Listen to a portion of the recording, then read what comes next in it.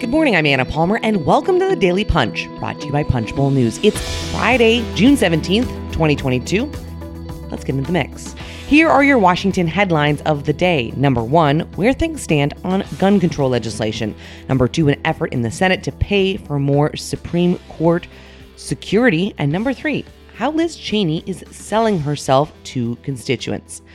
All right, well, TGIF, it has been a week. Let's get into it. The top story that we are continuing to cover every twist and turn is on gun control.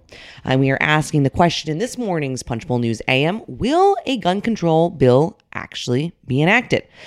Obviously, this is the first time since negotiations began last week in the wake of several horrific mass shootings that there are serious doubts that a deal can be reached by Senators Chris Murphy and John Cornyn, the lead Democratic and GOP negotiators on the package. Republicans insist that Democrats must move in their direction on the so-called boyfriend loophole, a provision that bars domestic abusers from getting guns. Republicans want to make sure claims from potentially long dormant relationships don't impact the ability of someone to buy a gun. Democrats want to broaden the language. There's also still some unresolved issues over the red flag provisions, although senators familiar with the matter believe those can still be closed out. So, the big question, will a deal happen? Is there enough trust possible in a hyper-partisan 50-50 Senate for an agreement on such a controversial topic to be finalized? And if so, when? Of course, you will all remember we've been talking this week that the senators have been putting on a self-imposed deadline of trying to get legislative text ready in order for it to be done by next week and so that the Senate could pass the bill before the July 4th recess. Right now, it's not clear if that's going to happen.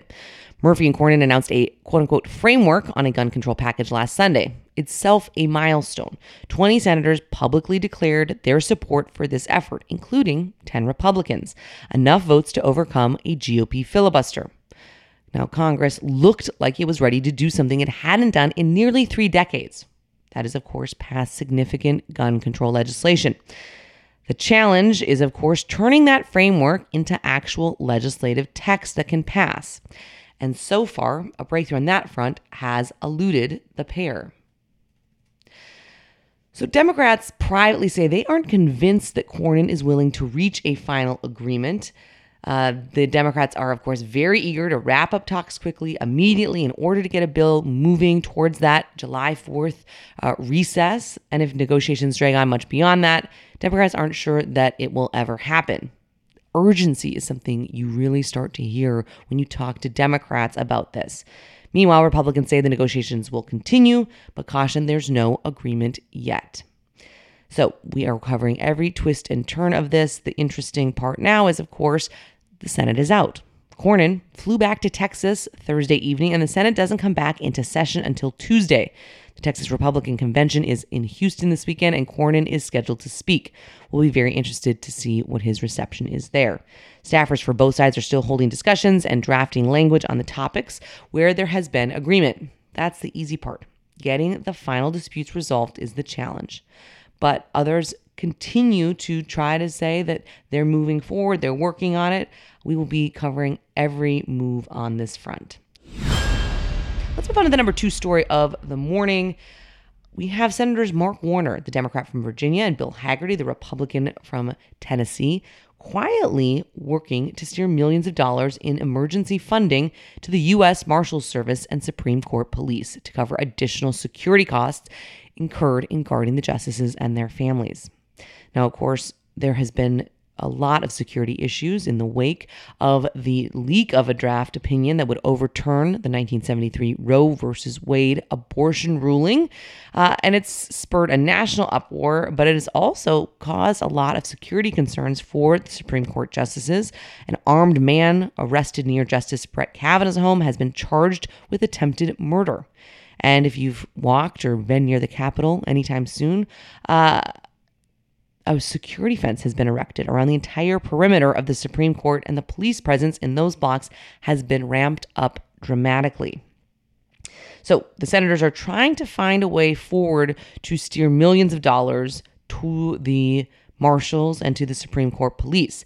They now have found a legislative vehicle that can be used to provide $10.3 million to the marshals and $9.1 million to the Supreme Court police to help defray these extra costs. Warner and Hagerty aren't specifying how much money will be spent, but instead are leaving that to the Supreme Court police and the U.S. Marshals Service. The Democratic and Republican leadership have hotlined the issue to see if there's opposition. We should know more about that next week. The House and Senate both passed legislation to provide more security to families of Supreme Court justices recently. And let's close out this week with the number 3 story of the morning. A super interesting item that we have on the campaign. We, of course, have been seeing a lot of Representative Liz Cheney, the Republican from Wyoming of late. Her role in the January 6th Select Committee has put her center stage of kind of her positioning and her kind of taking on the former president, Donald Trump. But here's how voters in Wyoming are seeing her in a new 60-second ad.